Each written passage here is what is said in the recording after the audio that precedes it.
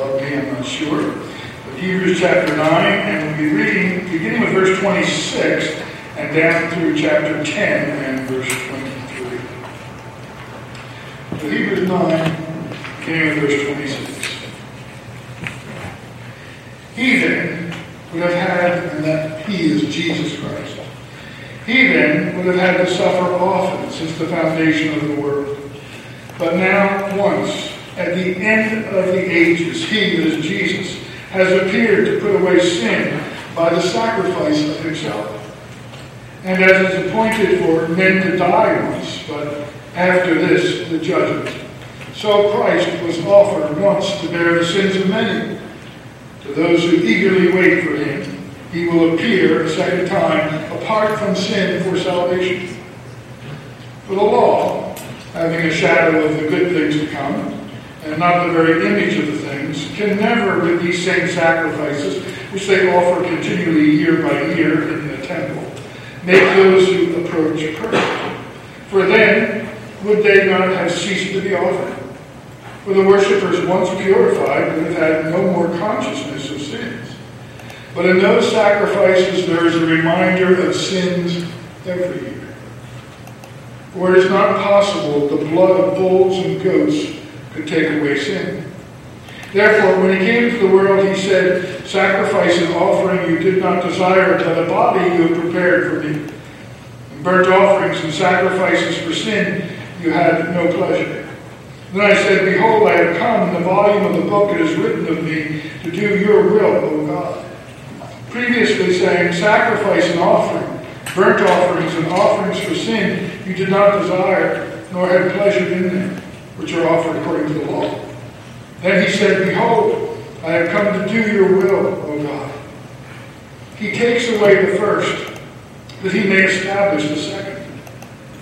By that will, we have been sanctified through the offering of the body of Jesus Christ once for all. And every priest stands ministering daily and offering repeatedly the same sacrifices which can never take away sins. But this man, that is Jesus Christ, after he had offered one sacrifice for sins forever, sat down at the right hand of God. From that time waiting till his enemies are made his footstool. For by one offering he has perfected forever those who are being sanctified. But the Holy Spirit also witnesses to us. For after he had said before, "This is the covenant that I will make with them after those days, says the Lord. I will put my laws into their hearts and their minds, and in their minds I will write them." Then he adds, "Their sins and their lawless deeds I will remember no more." Now where there is remission of these, there is no longer an offering for sin. Therefore, brethren, having boldness to enter the holiest by the blood of Jesus, by a new and living way which he consecrated for us through the veil, that is his flesh, and having a high priest over the house of God, let us draw near with a true heart and full assurance of faith, having our hearts sprinkled from an evil conscience and our bodies washed with pure water. Let us hold fast the confession of our hope without wavering, for he who promised is faithful. Let us pray.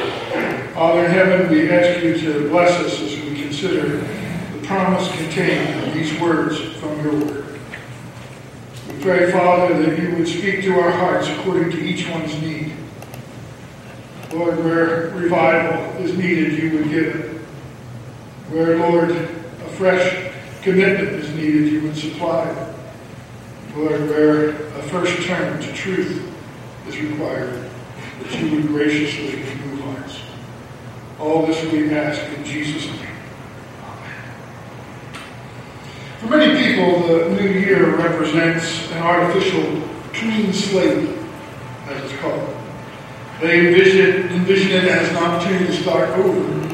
A time when all past shortcomings and offenses and transgressions fall away, and when the old year and a fresh opportunity occurs to open and get things right. Declaring that old crimes against God and mankind are now, by the turn of the calendar, in the past, and that they're ready to move forward supposedly washing away any responsibility and guilt with those now famous words, what difference does it make now? It's a new year. Let's forget the past. Let's move on. And that's how people want to approach the new year and the problem of their sin. The problem is, of course, with this way of dealing with past transgressions, this idea of taking down the old calendar and putting it in the bin and hanging up a new one, the problem with it is it doesn't take away guilt. It doesn't do anything about responsibility or the consequences of sin. Nothing is dealt with by this process. The turning of the year merely starts a fresh file for the recording of offenses that continue to fill a folder that's already mushrooming with the account of one's sinfulness from days before. God says that rather than fading away, the sins of former years mount up to form the just evidence for the day of judgment for everyone. Thus Moses says in Psalm 90 in verse 8, "You have set our iniquities before you, our secret sins in the light of your countenance." The Lord himself declares through his prophet Jeremiah, and this is Jeremiah chapter 2 and verse 22. Jeremiah 2:22. "For though you wash yourself with lye and use much soap, yet your iniquity is marked before me, says the Lord God." You go ahead and you try to wash it off and get it free. You do that, you use lye, you use much soap, you do many washings, but your sin remains marked before me, says the Lord. In Ezekiel, the Lord explains that it is because there is no covering for the sins of men and women, that they remain sort of an open book. That is, the sins remain a part of an open book, that judgment is then required to answer. There's this open record, and judgment is demanded by that record itself. Ezekiel 21:24. This is a prophecy of Ezekiel, chapter 21, the 24th verse. "Therefore, thus says the Lord God, because you have made your iniquity to be remembered, in that your transgressions are uncovered, so that in all your doings your sins appear. Because you have come to remembrance, you shall be taken in hand." Your sins are uncovered. They're out there. They're undealt with. Therefore, you'll be taken in hand. When Jesus met with the woman of Samaria at the well, his familiarity with her sinful life was the very thing that convinced her that he was indeed the Messiah. Remember that? It was his familiarity with her sins. We read in John 4 that the woman then left her water pot, went away into the city, and said to the men of Samaria, "Come see a man who told me all things that I ever did." Could this be the Christ? Must be the Christ. Who else could do this? No, all that I ever did. And in the prophecy of Hosea, the Lord speaks of this fatal error in the thinking of men and women regarding their sins. This is Hosea chapter 7 and verse 2. "They do not consider in their hearts that I remember all their wickedness." Let me repeat that for you. Hosea 7:2. "They do not consider in their hearts that I, God, remember all their sins, all their wickedness. Now their own deeds have surrounded them. They are before my face." The flip of a date isn't sufficient to take away the guilt of sin. And the truth is that it may even add not only to the remembrance, but to the very guilt of sin. If one persists in sin to the new year, despite the warnings of conscience and words of admonition that have been given in the past, the offense becomes more insidious, it becomes uglier, more deserving of judgment. And undoubtedly, the consequences may well be more damaging as you move into a new year. That was certainly true for David in his sin with Bathsheba. His persistence in that sin and his refusal to confess it and acknowledge it only made the circumstances worse and worse. And then the consequences bled out into his family, down into the other generations. Rather than sins being forgiven or forgotten, as men and women suppose, by the passing of time, the turning of the year actually brings things closer to the tipping point. This point is referred to in different contexts, but it's evident throughout Scripture. The point where men and women, resisting every warning, every condemnation of sin as practiced, are left to themselves, and the ruin that comes from their persistence in those things which God has promised in His holiness, He will judge. If we go again to the prophecy of Isaiah, this is Isaiah chapter 47, beginning in verse 10. For you have trusted in your wickedness. You have said, no one sees me. Your wisdom and your knowledge have warped you. And you have said in your heart, I am, and there is no one else beside me. Therefore, evil shall come upon you. You shall not know from where it arises. And trouble shall fall upon you. You will not be able to put it off. And desolation will come upon you suddenly, which you shall not know. There's the heart of man. I am alone. There's no God. No one sees me. No one's holding me accountable. Nobody judges me. The Lord says, you're wrong. You're warped in your thinking. And the consequences will come. The Lord commanded that Ephraim be left to itself, having joined themselves unrepentantly and habitually, year by year, to idolatry. And in Romans 1, Paul says, by God the Holy Spirit, that men professing themselves to be wise became fools, and they changed the glory of the incorruptible God into an image made like the corruptible man, and birds and four-footed animals and creeping things. Therefore God also gave them up to uncleanness. They came to the tipping point. And God gave them up to uncleanness in the lusts of their hearts, to dishonor their bodies among themselves, to exchange the truth of God for a lie, and worship and serve the creature more than the Creator, who is God blessed forever.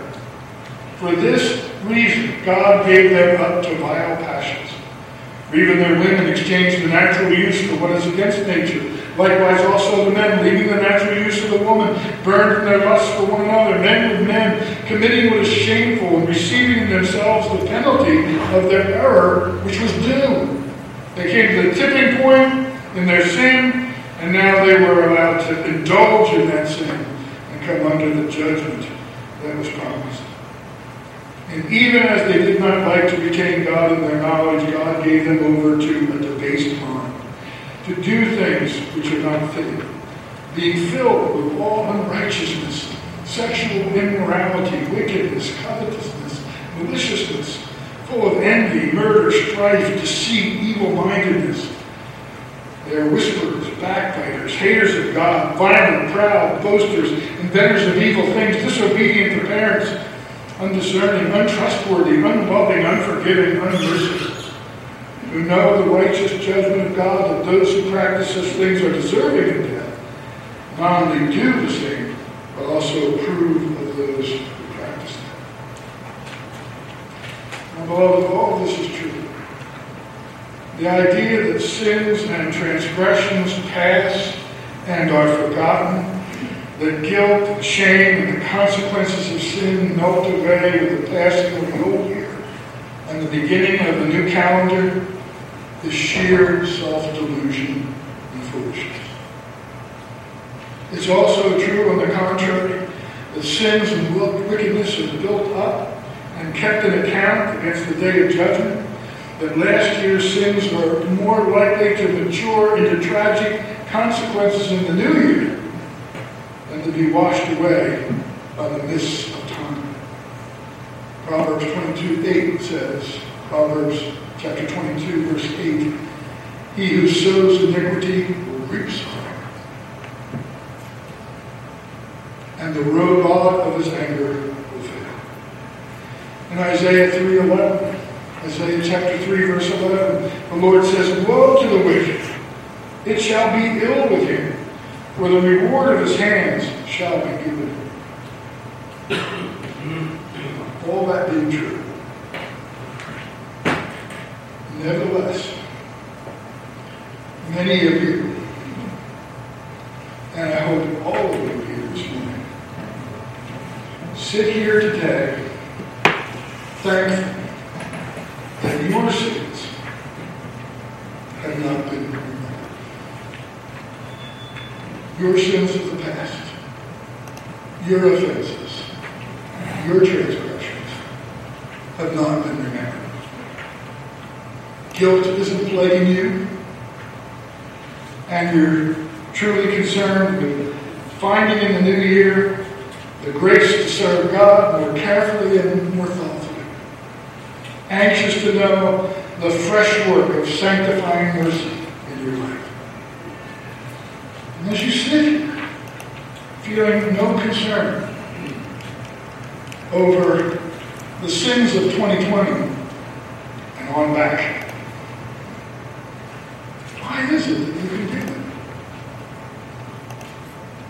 Why is it that you have that privilege when all the things I just said are true? Why are you here this morning without that concern?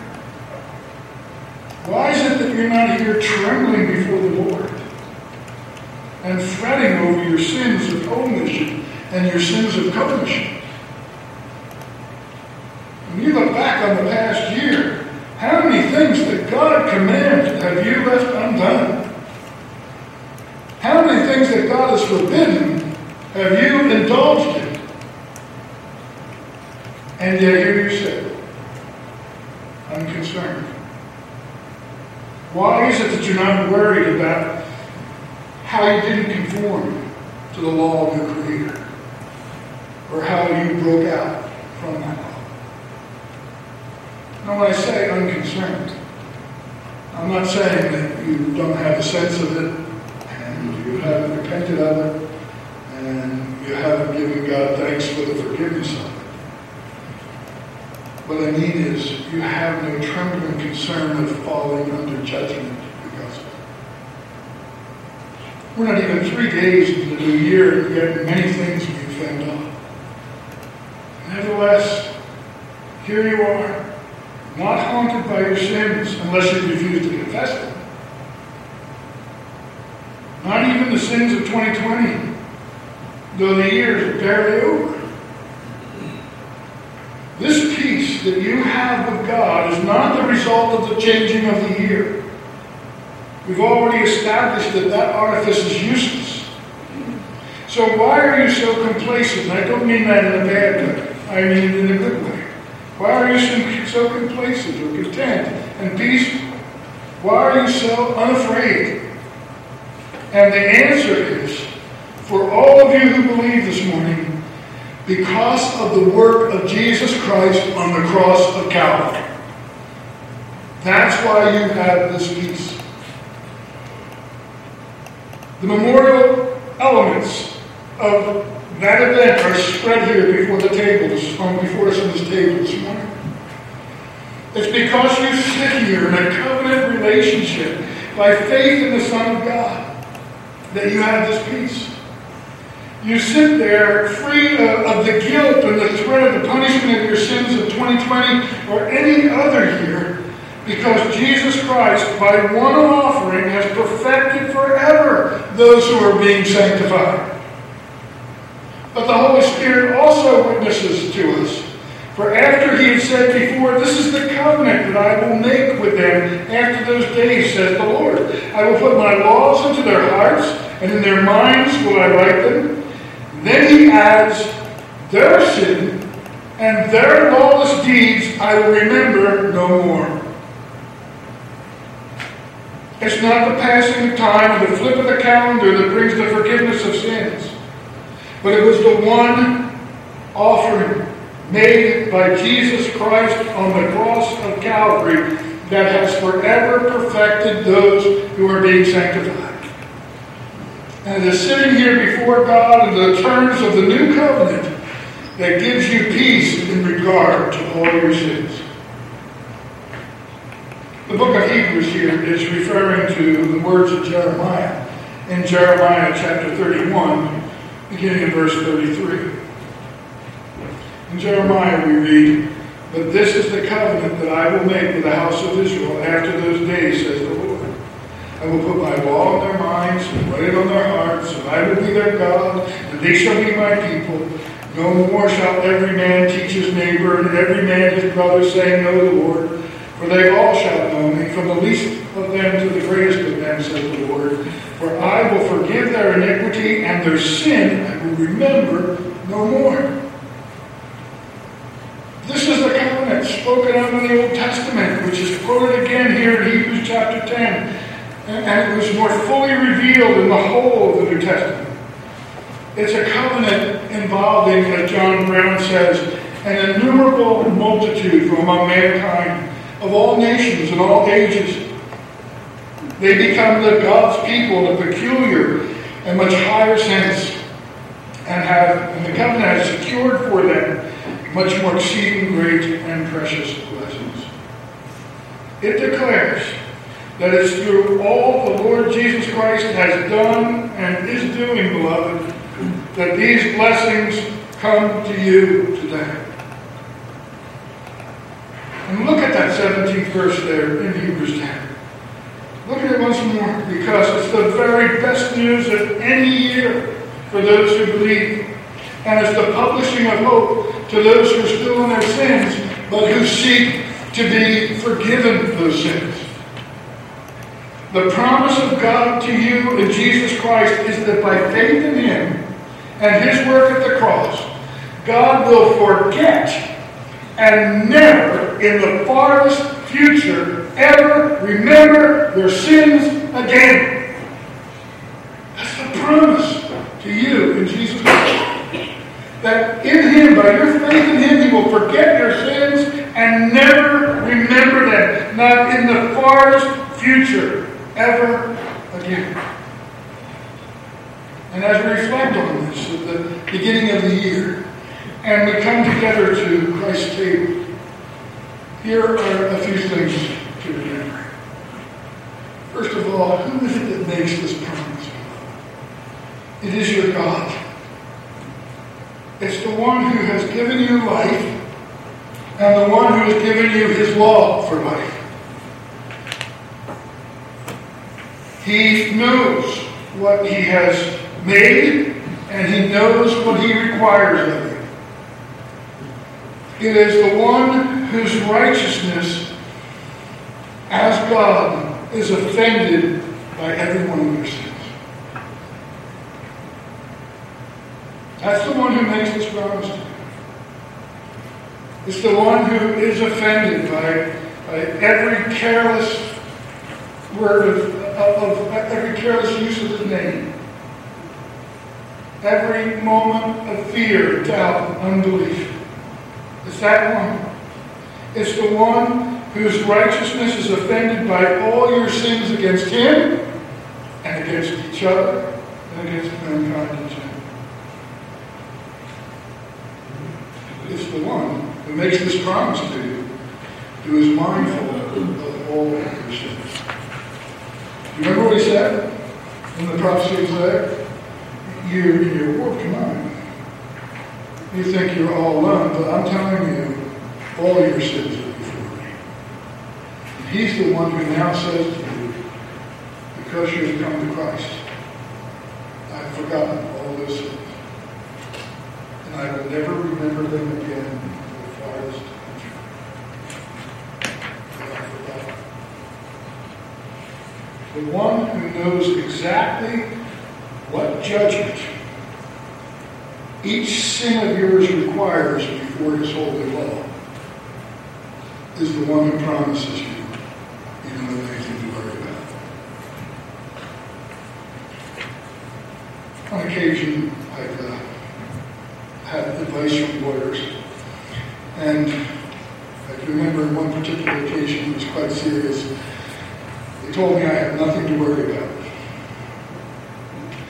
And when the judge brought down his $700,000 plus fine against me, I looked at the lawyer thinking, much? I have nothing to worry about.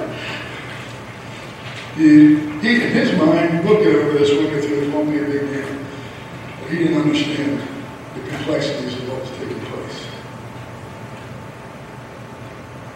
Your God knows exactly what is required for every offense. And yet, He's the one who tells you, in Christ, it's all forgotten. All of it, and it will never be remembered again. Secondly, He promises this full and absolute pardon. He says that your sins will be forgotten and never ever remembered. And that's the language of full and absolute pardon and forgiveness. That's the very nature of it. It's not just forgotten, but it's never remembered. It's as if you had never sinned. In Psalm 103, verse 11, the psalmist says, "For as the heavens are high above the earth, so great is His mercy toward those who fear Him. As far as the east is from the west, so far has He removed our transgressions from us." It's an absolute and complete pardon that you have in Jesus Christ. They are forgotten, those sins, and they will never be remembered, not even in the farthest future. Thirdly, this promise was secured by one complete and sufficient sacrifice, the death of the Lamb of God, the Lord Jesus Christ, at Calvary. That's what paid the debt for all your sin. The value of the sacrifice gives confidence in the hope of the promise. I might wonder myself, knowing myself, is it possible that all of my sins are forgotten and that none of them will be remembered? And I might doubt that in myself. But when I reflect back on the sacrifice, I can't doubt it. This privilege is mine because of the one who offered Himself for my sins, the sinless Son of God, who gave Himself as a sacrifice for my sins. And when I consider the value of what was paid for my sins, I can look back on that promise and see, yes, not because I haven't sinned so much, but because He's loved so much and given so much for me. Its sufficiency is found in the fact that it was made once and for all. Earlier in chapter 10 here of Hebrews, we read about the sacrifices that were offered in the tabernacle and the temple. And we're reminded that those sacrifices under the law were a shadow of good things to come and not the very image of the things. And in that shadow, we're told that as such, the priest could never, with those same sacrifices which they offered continually year by year, make those who approach perfect. For then would they not have ceased to be offered, for the worshippers, once purified, would have had no more conscience of sin. Listen to verse 30. But in those sacrifices there is a reminder of sin every year. For the Jews, under the law of the Old Testament, the new year began with a reminder of their guilt. You're guilty. You're guilty. You're guilty. You're guilty. Under the law of the changing of the calendar, year by year, put their sins before them. But under the new covenant, we're not reminded of our sins year by year, but of our forgiveness and our pardon day by day. Because by one offering, He, Jesus, has perfected forever those who are being sanctified. So we come this morning to celebrate the Lord's Supper, not to remind us again of our sin day by day, year by year, but to remind us of the promises of the covenant. That your sins are forgotten and will be remembered no more if you're in Christ. Where there is remission of these, there is no longer any offering of sin. By the grace of God, through Jesus Christ, every believer today is called on to enter the new year in the presence of God with boldness, drawing near with a true heart and assurance of faith.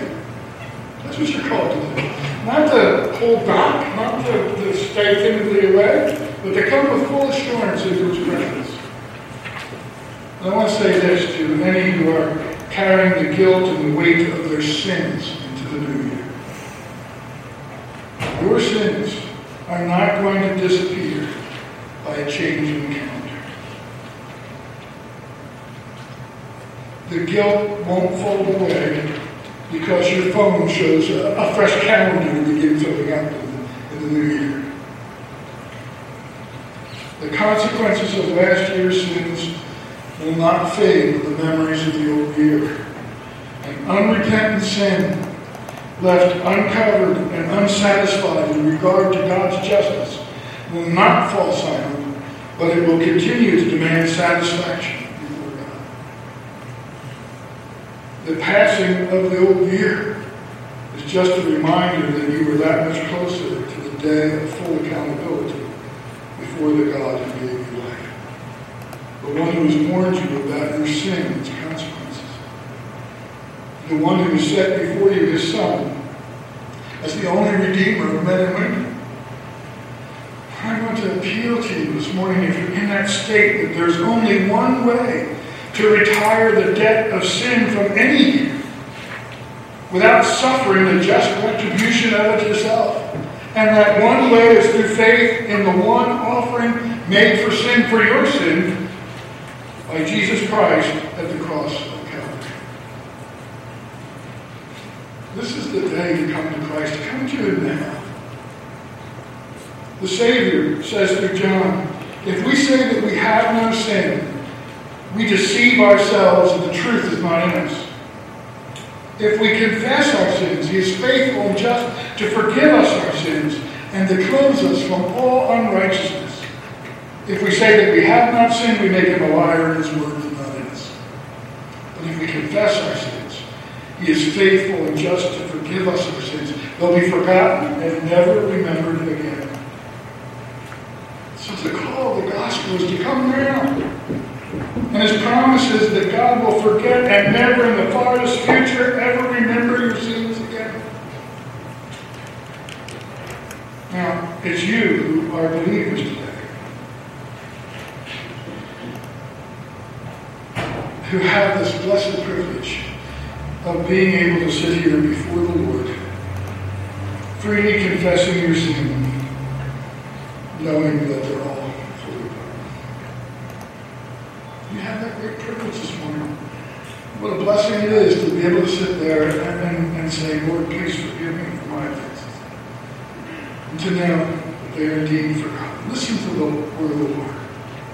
Therefore, thus says the Lord. This is Isaiah 65, verses 13 to 14. Therefore, thus says the Lord God, behold, my servant shall eat, but you shall be hungry. Behold, my servant shall drink, but you shall be thirsty. Behold, my servants shall rejoice, but you shall be ashamed. Behold, my servants shall sing for joy of heart, but you shall cry for sorrow of heart, and wail for grief of spirit. That's a message that goes out. It's the message of the gospel going out. Those who have come to me, those who are my servants through Christ Jesus, they will drink, they will eat, and they will go out with joy. Why? Because their sins are forgiven, forgotten, and remembered no more forever. But if you're outside of Christ, you can't drink, you can't eat, and you don't have that joy. The call is to come and to join us as we eat, remembering His body broken for us, and as we drink and remember His blood shed for us. And rejoice with all of us. That's what we're calling for you to do, to rejoice with all of us who leave the old year behind and enter the new year, knowing that because of the love of God manifested toward us in Jesus Christ, that our sins are forgotten by Him. and will be remembered no more forever. Those who are Christ are the ones who can truly put the old year behind. And it's not because of the calendar change. And it's not because of our new resolve or our New Year's resolutions. It's because Christ died for us. And He paid the penalty for our sins. And through His shed blood, we have forgiveness now and forever.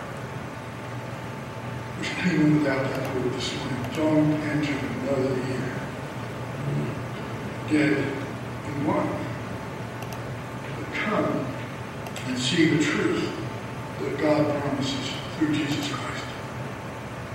Come to Christ now. To all of us who know Him, as we eat and drink this morning, let's remember that as we eat and drink, our sins are forgotten and remembered no more, because Jesus gave Himself for us. Father in heaven, we ask You to bless these thoughts to our hearts as we move now to our Savior's table. We're not like the priests of old in the temple, reminding everyone of their sins and that they are not free. The Lord reminding instead of our own high priest, the Lord Jesus Christ, who gave Himself for us. That through His shed blood, we might know forgiveness. Father, if there's anyone who is listening or watching today or who's here with us today, has not dealt with his or her sin, Father, may they feel the ticking of the clock. May they feel the presence of Your judgment for sin. And Lord, call out for that mercy which promises that to those who come to You in Christ, his or her sins will be forgotten and not remembered ever again to the farthest future. Thank You, Father, for that promise. May it be heeded, and may all of us who have heeded be in peace and in the spirit of thanksgiving this morning as we eat and drink. For we ask You in Jesus' name.